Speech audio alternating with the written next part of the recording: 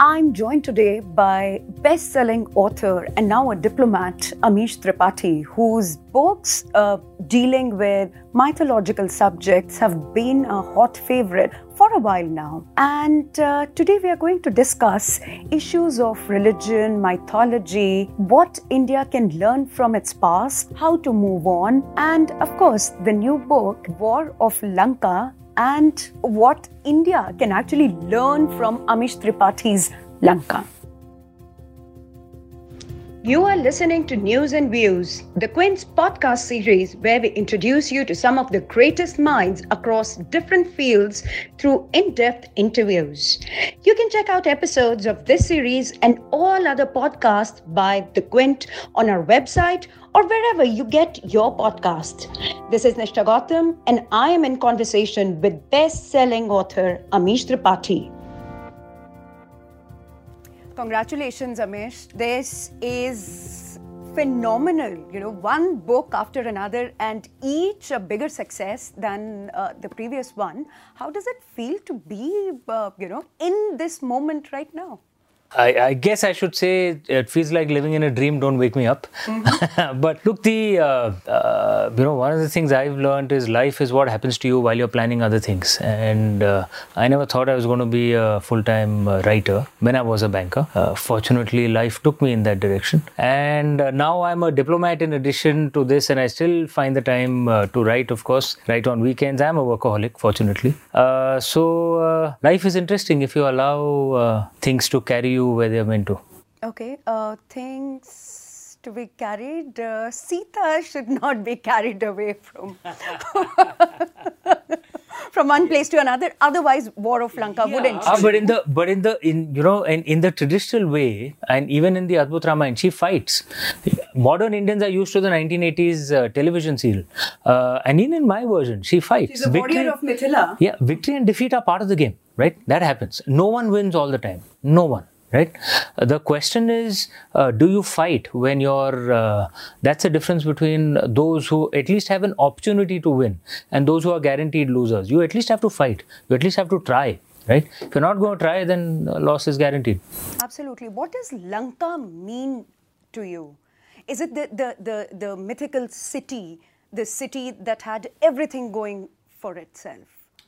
A city of gold and prosperity and everything. And just one mistake brought it down. And it happens to all civilizations. One of the theories I have is that actually the decline of a civilization is a bit like a plane crash. I read all kinds of things, right? And I primarily read non-fiction. And among the things I've read is papers studying plane crashes. Mm-hmm. And the things you realize, it's not just one mistake. For a plane crash to happen, various things have to go wrong, one after the other. So even even what happened at Lanka, I don't think it was just, at least that was my theory. So that's the way it is in the book as well. There are choices that Lanka made, which made the civilization weaker, that made it possible for Lord Ram to defeat them. Besides, of course, the brilliant tactics and strategy that Lord Ram used and the motivation that his army had.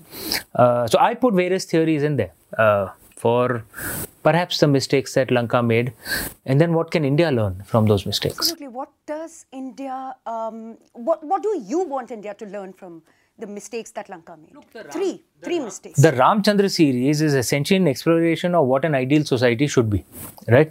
So among the things I spoke of in my books is that in the Sapta Sindhu, there was active derision and attacks against the Vaishyas, the trader class, right?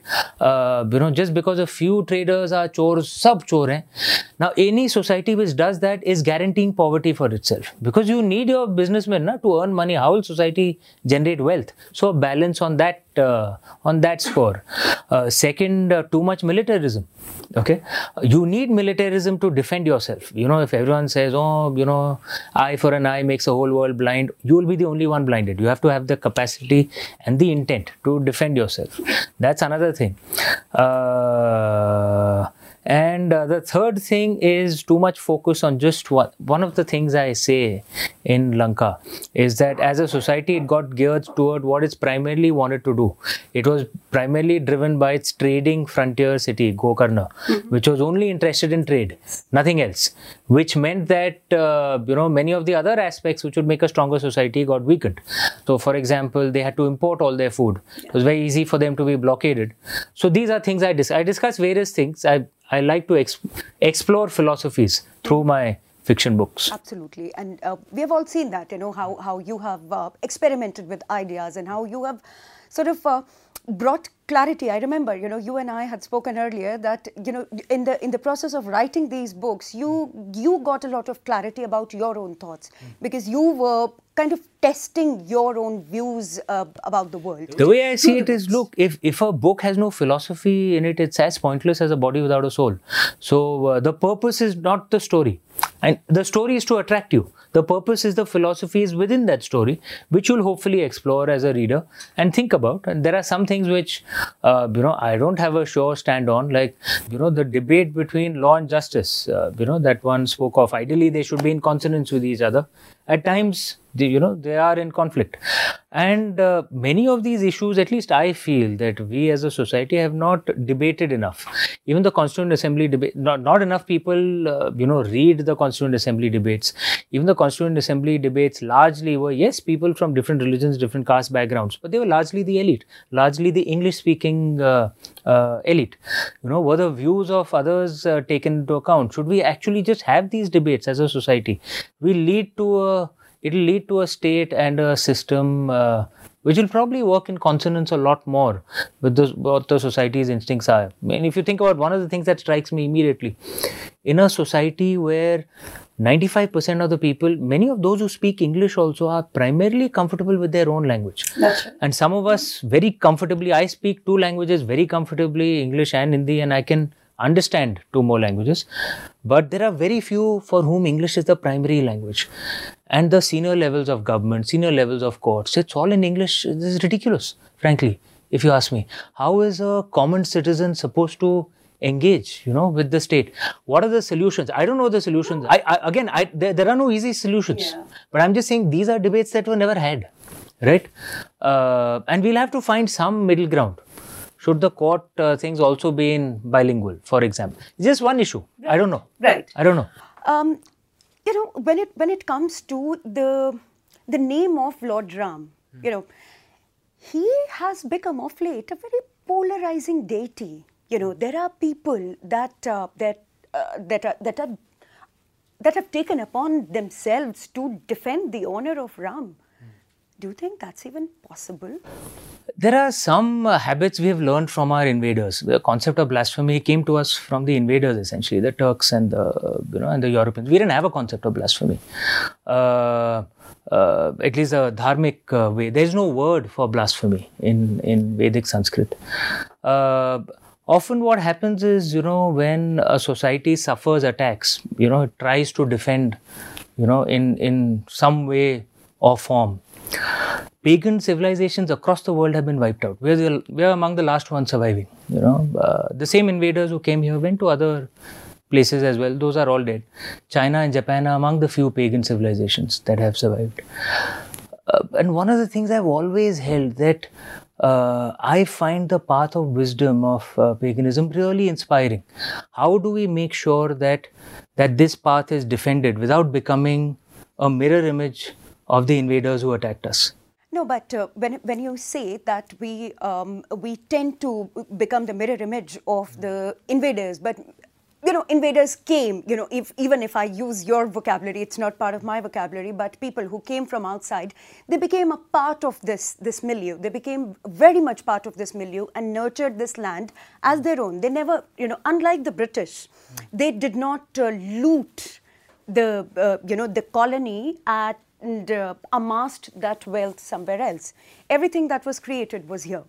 So yes, there was a mingling that was. Actually, I would disagree, because among the worst sufferers were actually Paswanda Muslims, for example. At some level, who we call Delhi Sultan Mughals, they were Turks essentially. Mm-hmm. at some level, a few Hindus were given respect, like some of the Rajputs, for example. But among the worst sufferers were normal Hindus and normal Muslims. Pasmanda, do you know, even in Akbar's times, Pasmanda Muslims were not allowed into Agra? But do you know that? So, how is this different from the British? So, actually, the Turks treated Pasmanda Muslims as badly as they treated ordinary Hindus. Absolutely. Rajputs were allowed incidentally into Agra. Not all Rajputs. So someone like a Maharana Pratap's family would not be allowed. Some other Rajputs were allowed. So these are things that perhaps we should have honest debates on. Some among the invaders, like Akbar, was relatively decent. Some were terrible. But we have to understand it has nothing to do with people today. We also have to understand that I've made clear always. It has nothing to do. In any way, 90%, 95% are actually Paswanda Muslims who are descendants of Buddhists or Jains or Hindus, and who were actually deeply ill-treated by the ruling elite, the Turks, Afghans. The ruling elite. No, it was always had. You should read their own texts. There was a racial element to it. There was a racial element to it. So they called themselves Ashraf, the ruling elite. So they were usually Turks, Persians, some Arabs, Afghans, and like I said, you might find a few Rajput Mansabdars will find precisely zero Paswanda Muslim Mansabdars, none. The only Sultan among, and I'm not talking about the Adil Shahis, they were different. I'm talking about the Delhi sultans. The only sultan who had a bit of Paswanda blood was Muhammad bin Tughlaq, and the only sultan who has been demonized even by their own, even by his own, not by Hindus or Muslims, Indian Hindus or Muslims, but even by his own, was Muhammad bin Tughlaq. I surmise that perhaps this was one of the reasons. Muhammad bin Tughlaq had a reason to. There were others far more eccentric, far worse, frankly. They are not as demonized as Muhammad bin Tughlaq. Muhammad bin Tughlaq had some Yadav blood, if you don't know. So there was a racist element in that, sadly, as well. And talking about this, see, it's like the way I see it. Like I'm in UK right now, in London. There are these conversations, happening out there as well. Regrettably, in the West, it has become with a very extremist, shouting, screaming kind of element. That's not good. We must speak of this, in a calm manner, so that we learn not to repeat those mistakes. Like one of the things I've always said, I'm never an advocate. This is certainly not our way. Violence as a response to words is not the Indian way. It may have been a way of other cultures. It's not our way. Words are responded to by words. Violence is responded to by violence. Right? So we'll have soldiers at the border who will defend. But violence as a response to words is completely un-Indian. So why are we seeing this, this springing of, militias that have taken upon themselves here and there? A lot of it is, unresolved issues of history. You see that, for example, in the West, the attacks on slavers. But unfortunately, again, what's happening in the West is that people want to blame today's whites, for what ancestors may have done, which I've said out there. I mean, I'm not a white person, but that's wrong, You can't blame today's whites for what their ancestors may have done. But there's no harm in speaking honestly about what someone like a Cecil Rhodes or a Yale may have done. No harm, and we should speak of it so that we learn from those mistakes. All our ancestors. In India, honestly, Amish, are we learning? Well, I discuss many of these issues in my books. My books are selling well, so perhaps we are willing to debate them. Debate is another thing, but are the other outcomes being learned? Because we see this growing intolerance towards each other. It's just, we are not tolerant of each other anymore. My sensibilities are always waiting to be hurt, whoever I may be. It's like as if I'm waiting to be offended. Do you feel that too? It's essentially game theory in action. What happens is, in game theory, you react to how you see other people reacting. And it's happening in many parts of the world. It's not just in India. I see it in the West. I see it everywhere. That if being offended gives you power, then it's comparative offense mongering.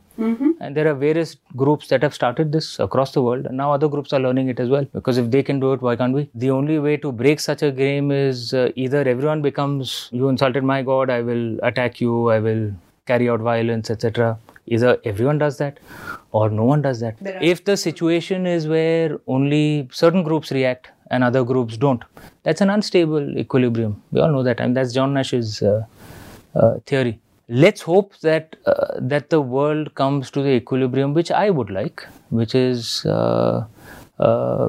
conversations, debates, samvad, which is the Indian way. Where we respond to words with words. Right, but do you see that our ability or our capacity to even listen to each other has gone down? There is no dialogue happening, really. There is only a shout fest happening all the time. It's the same thing, game theory. If there is a society which believes in samvad, and another one comes with, you are false and you're going to burn in hell, it'll go in that direction then. And either people like what happened to Pharaonic Egypt, either they die out or a society becomes a mirror image of that, which in a way you lose your essence in any case. In India, at least, I have a lot more faith in our masses, than the elite. If you see the Pew survey, for example,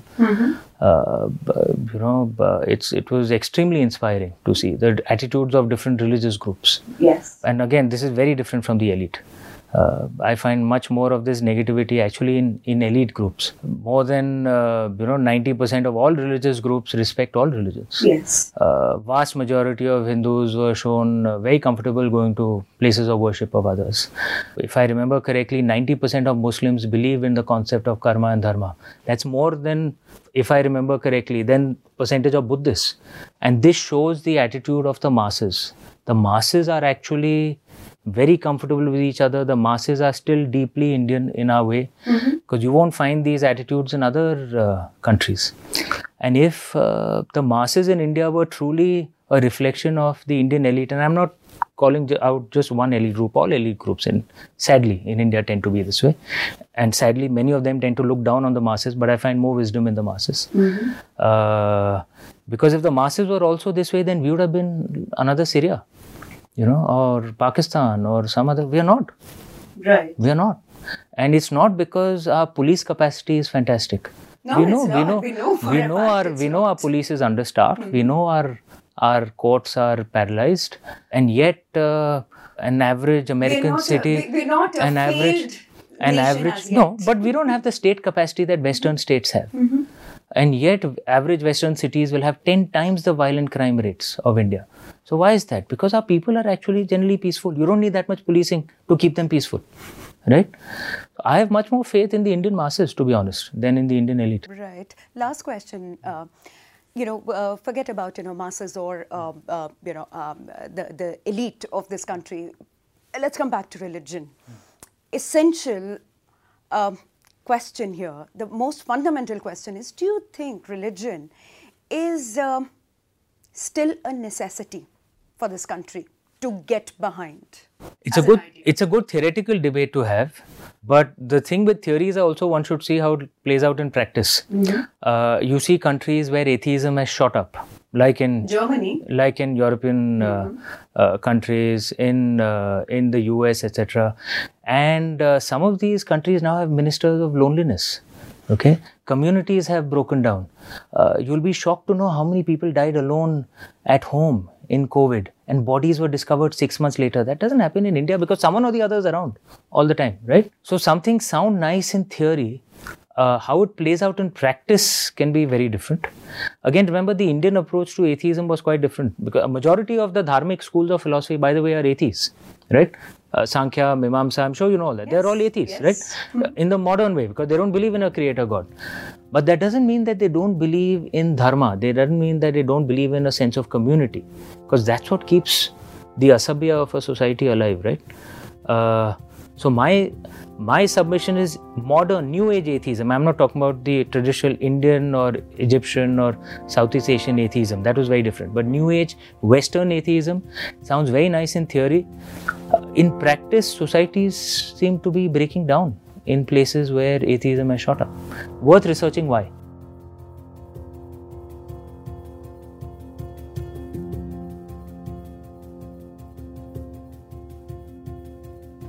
for listening to this episode. Follow us on Instagram at The Quint and tell us who you want us to speak to next. And check out our website, thequint.com, for more groundbreaking reports and videos. This was Nishtha Gautam, and I will see you in the next one. This episode was executively produced by Shelly Walia and Ritu Kapoor, edited by Anjali Palod, and theme music is from BMG Production.